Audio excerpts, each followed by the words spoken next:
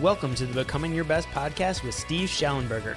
You're listening to the show that is guaranteed to help you transform your life and achieve results that otherwise would have seemed difficult or even impossible.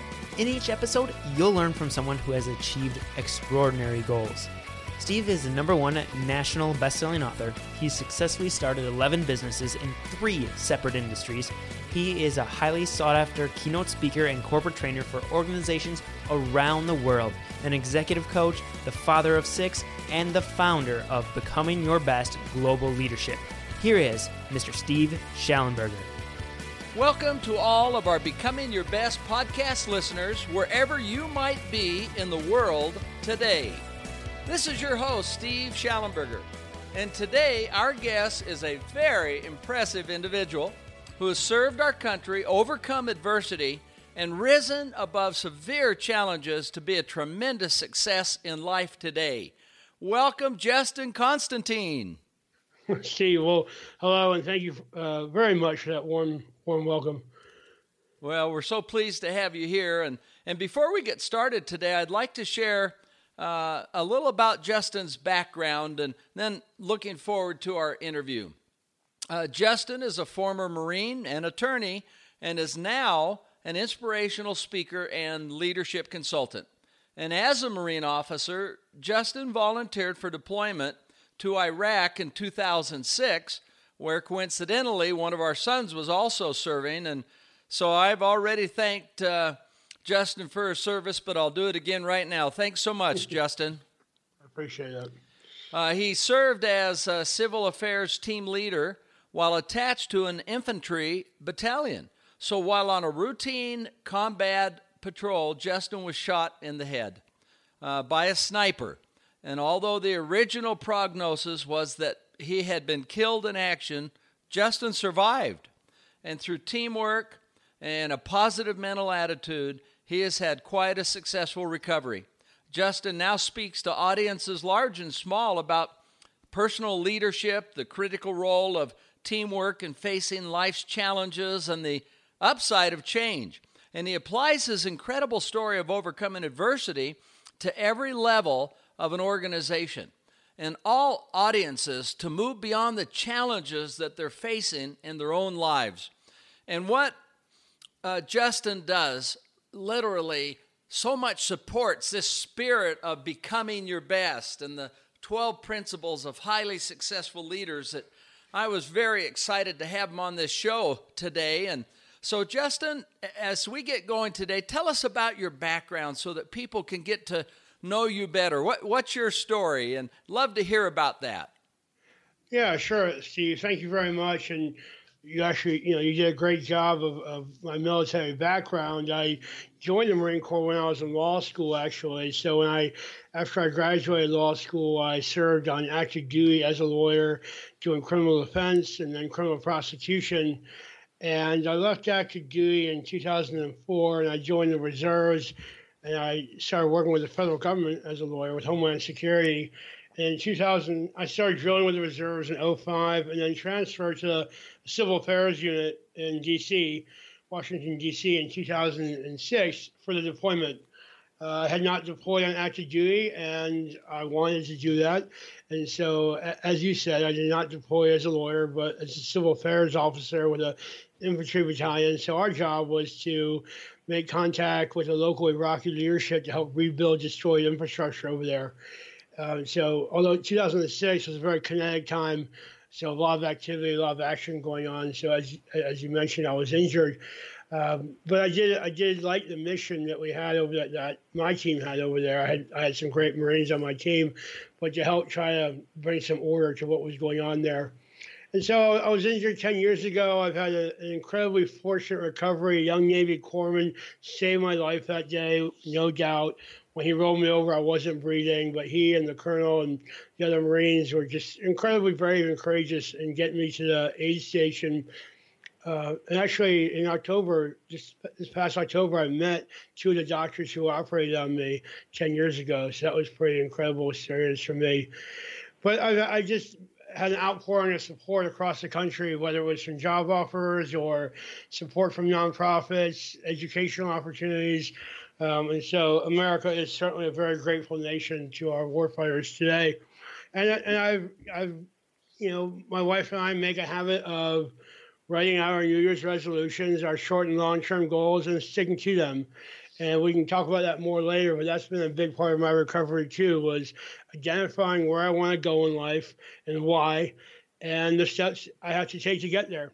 And that sometimes those change, but I think if we don't, I wouldn't have had such a fortunate recovery if I didn't have a mechanism for reminding myself of where I wanted to go and why.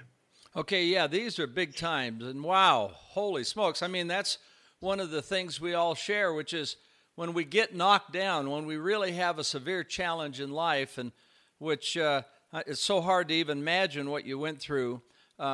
But you've started touching on some of the things that allowed you to get back on your feet. And we've talked a little about that in terms of principles that set highly successful leaders, high achievers apart from everyone else, because people get knocked down, but how do we really get back on our feet? So let's talk about adversity and the role that it plays in leadership. And when you have a huge setback like this, Justin, or even get discouraged or start doubting yourself, how do you get back into the game? How do you motivate yourself? How do you put yourself on a positive course to reach your dreams and become your best? Well, yeah, this is great stuff to talk about, because even though I've survived something that should have killed me, I've been very fortunate to be here. It doesn't mean that every day is all sunshine and roses. I mean, I have my challenges too. I'm a businessman now, an entrepreneur. So just like many of your listeners, I wonder what I could be doing better, how I can grow my business, hire more people and stuff like that. And it's easy to look at what our competition is doing and only see their successes and think, gosh, what's wrong with me, perhaps. And so I motivate myself if I'm feeling down by quickly reminding myself that I am where I am because I've had many, many successes along the way. And I get to define what that success is because it's my story. So I can quickly list 10 or 12 things that I've done that I'm proud of or that have helped me get to where I am today. And anyone can do that as well, because we're only where we are at this point in life because we've had earlier successes. And so we have to, I think it's in our psyche to sometimes focus on the negative. It might take a little bit extra effort to focus on the positive, but once we do, those answers will come out of our head pretty quickly, and that can get you to a good place, a better place, pretty rapidly. And then I also remind myself of where I'm trying to go and why. And those are, there are a lot of good feelings associated with that, because I'm trying to get to a place where I define success. So that brings a smile to my face. And I remind myself of the other people who have been influential in my life, who have helped me and helped me get to where I am and want to continue helping me, because I enjoy teamwork. I enjoy the concept of working together. And then finally, I think about, well, forget about me for a second. What am I doing for other people? Because I enjoy helping others, as probably all your listeners do. And that helps motivate me too, because I think if we remind ourselves of what we're doing for other people, that helps elevate ourselves. Oh, that is great. I just kind of noting some of the things that you said that are so important, and let's just talk about them. Sure. So, for example, one of the things I noticed is it's easy when we get knocked down to dwell and be overwhelmed by our adversity. But notice that Justin said, I shifted my focus. I shifted my focus to what can I do? Where do I want to be? And the other thing that I like that you said that is so significant that helps us be successful is to get others involved in our life, mentors and people we look up to, and don't be afraid to share with them what these goals are that we have, the inspirations, and they get feedback, if nothing else, just to share our goals and see if we can report back. But so what role, how are you able to start setting goals? What really kind of inspired that? How did you go about it as you started recovering? So early on, yeah, I mean, I was injured in October of 2006. I was in the hospital for just a couple months, but then I had about, I don't know, about 8 months or so where I was recovering and going through periodic surgeries until I was healthy enough to go back to work. And then I had just follow on surgeries periodically. But, my life was completely different. It was difficult for me to talk. I couldn't run anymore because the doctors took bones from my legs to use to reconstruct my upper and lower jaw. Because when I was shot, the bullet hit me behind my left ear and exploded out of my mouth, so causing incredible damage. So I had I can't see out of my left eye, and so I have a lot of limitations that I did not, or challenges I did not have before, and so I had to just come to terms with that. It certainly wasn't easy, but after a certain point, I said, okay, well, I'm different. I'm in a different place now. So what can I do? Forget what I can't do, but what can I do, and what do I want to do? And that took some soul searching, and there's no quick silver bullet for that. It takes time. And it means talking about it with other people. In my case, it was with Dahlia, and writing things down. So there's a permanent record of it. And I identified that I wanted to keep working as a lawyer, which I did. And then later that changed to where I wanted to move into being an inspirational seeker. And so then I shifted my focus, and it's got me to the point now where I'm on a completely different trajectory than I was before I was injured, but I feel like I'm in a much better place. And a lot of that is because I took the time to identify, and I do this periodically, how do I want to spend my time? We only have a limited amount of time here on Earth. How am I going to make the biggest impact? I don't want to be a pinball just bouncing around through life. I want to live a well-intentioned life, and that means identifying what buckets, what are my priorities? What buckets does my time go into? So I have 3 or 4 major things now that I focus on. And in the past, it was a lot more than that, and over time, I've narrowed it down. So that helped me in my recovery. Because it was one step at a time, but now it helps me a lot professionally as well. Oh, I love that. What great advice for our listeners today of how do you make that transition. And so I noticed one of the things you said is I'm going to focus on what I can do and not on what I can't do. And the very second that a person starts asking, what can I do, the answers start coming. And the other key thing that Justin shared today was to write it down.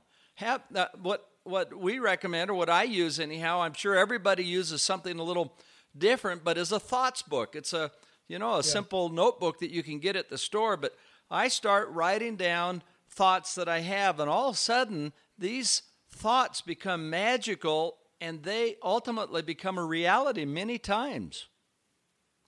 You're right. There's something about putting it out there, which at first blush sounds a little odd, but you put things out there, and that doesn't mean you're casting a spell, but you're thinking about it. You're actually thinking about it, not just waving a magic wand, but you're thinking about it, and maybe it'll come up in conversation, or you'll be more observant if you hear someone else talking about it. So when you put these things out there, they tend to come true, or resources come to you that you hadn't thought about because of that.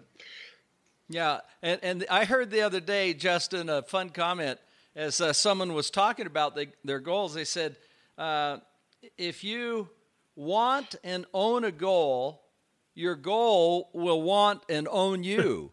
Yeah, that's exactly right. I mean, it's the concept. Yeah, the doors start opening up, and that's right. And it's some magical things start happening. By the way, I knew I liked you for a reason, Justin. We have one thing in common anyhow. I've been spared some of the real pain that you've had to go through in the agony, but 3 years ago, and many of our listeners wouldn't know this, but I lost the sight in my left eye. Oh, wow. How? I've had glaucoma for 20 years, and I've taken my drops, but it left in 5 days, and it's permanently gone. The optic nerve is just gone, and so you're right. That could be awfully disturbing. It's and but you can't you can't focus on, well, I've lost the eye. That's right. What you can focus on is I have another eye. I can work hard to preserve it, and now I'm going to adapt. That's right. And even though you have to live with it every day, and it's a little harder in some areas, walking downstairs or pouring water. Because your depth perception is gone. A few challenges, but okay. Yeah. Well, let's shift gears a little bit. Sure. Justin has written a terrific book, folks. It's called My Battlefield, Your Office. I love this book. Thanks, Steve. Yeah, it's terrific. In that, you talk about leading from the front. And we're going to kind of shift to leadership here somewhat. And, of course, this leadership can be applied in our personal life, in our relationships with a spouse or family, even as a grandparent, but as a teacher or coach or team leader or the CEO of an organization.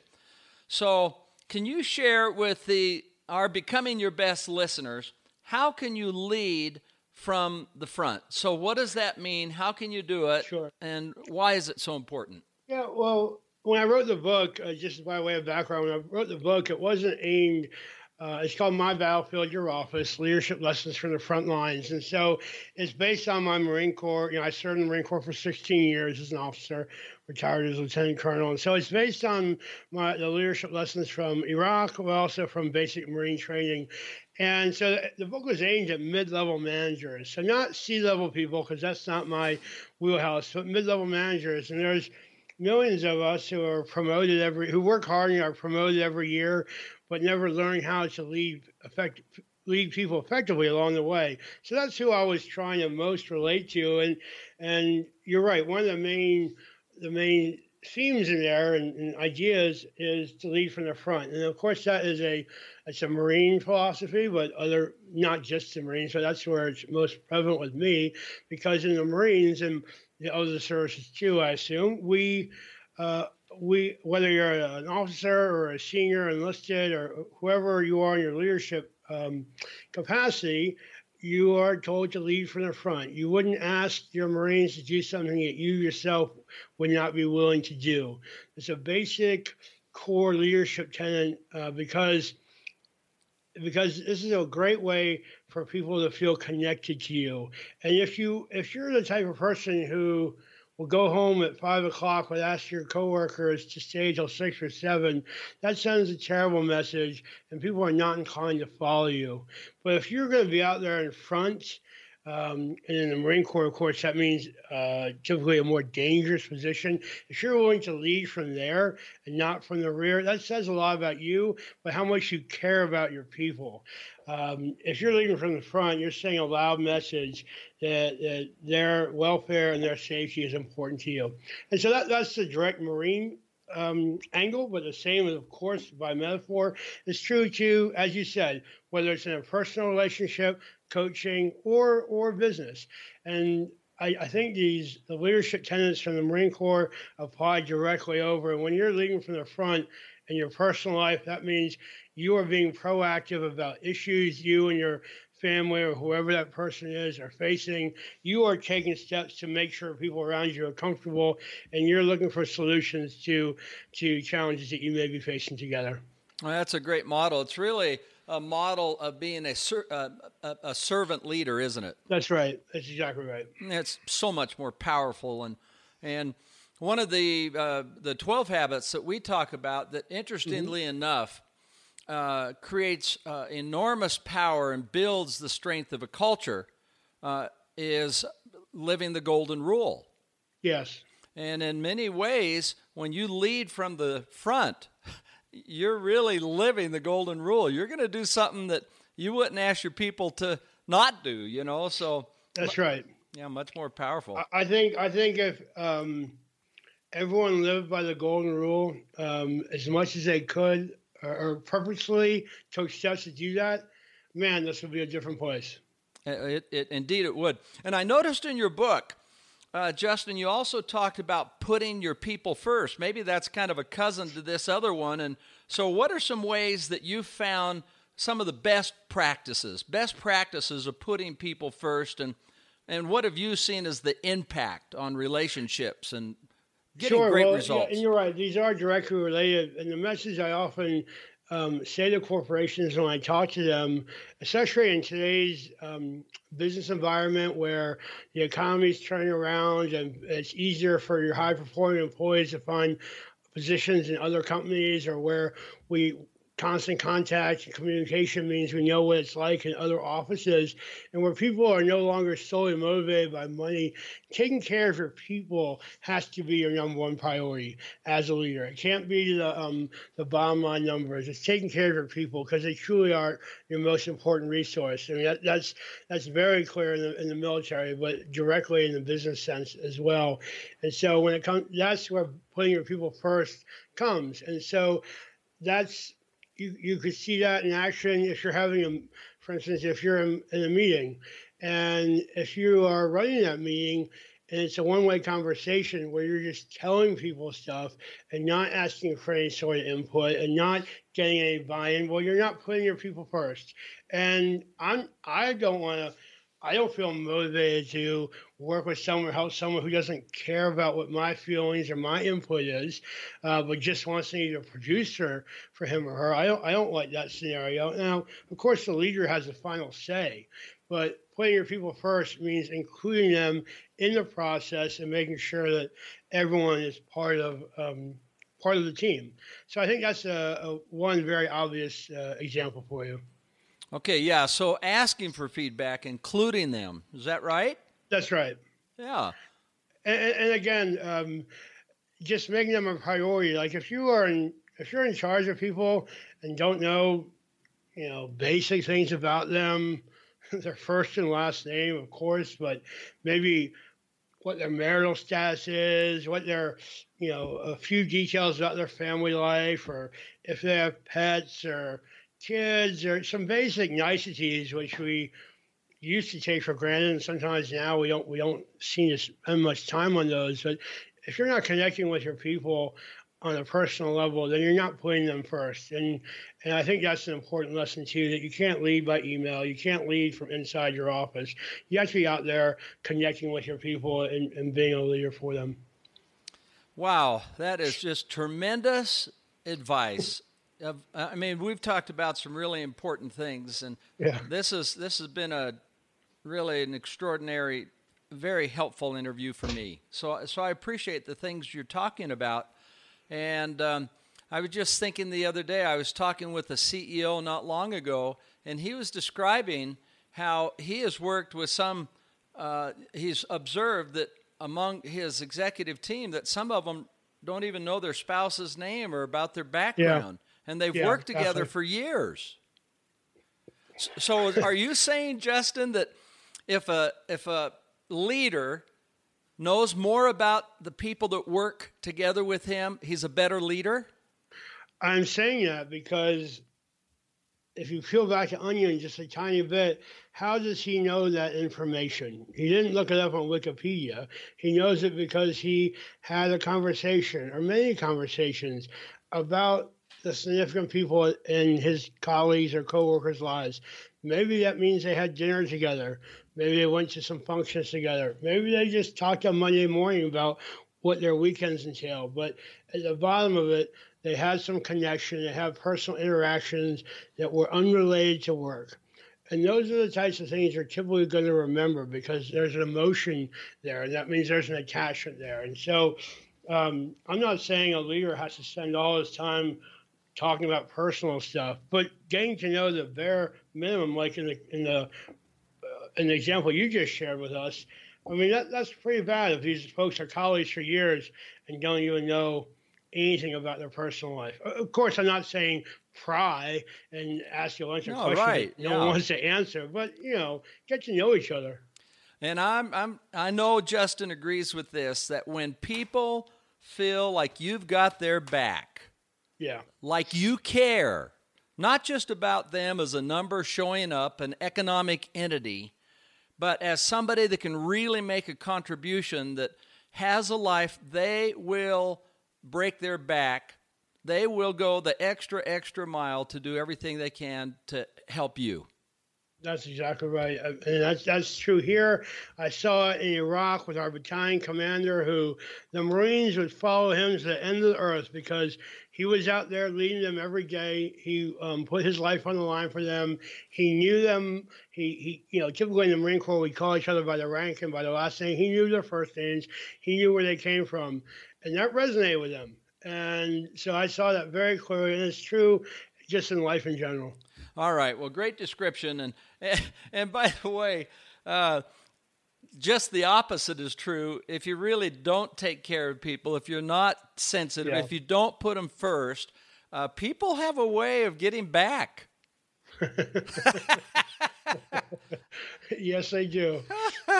And it can be costly. I had a neighbor that was at the airport, and she was at the SkyCap there, and getting ready to check bags. She's standing behind a customer who was absolutely chewing this SkyCap up and down. I mean, just ripping them apart.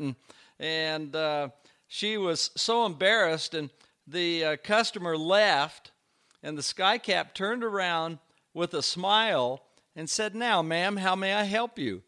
And she said, "How in the world can you do that? After just taking that abuse, how can you turn around and smile and be so pleasant?"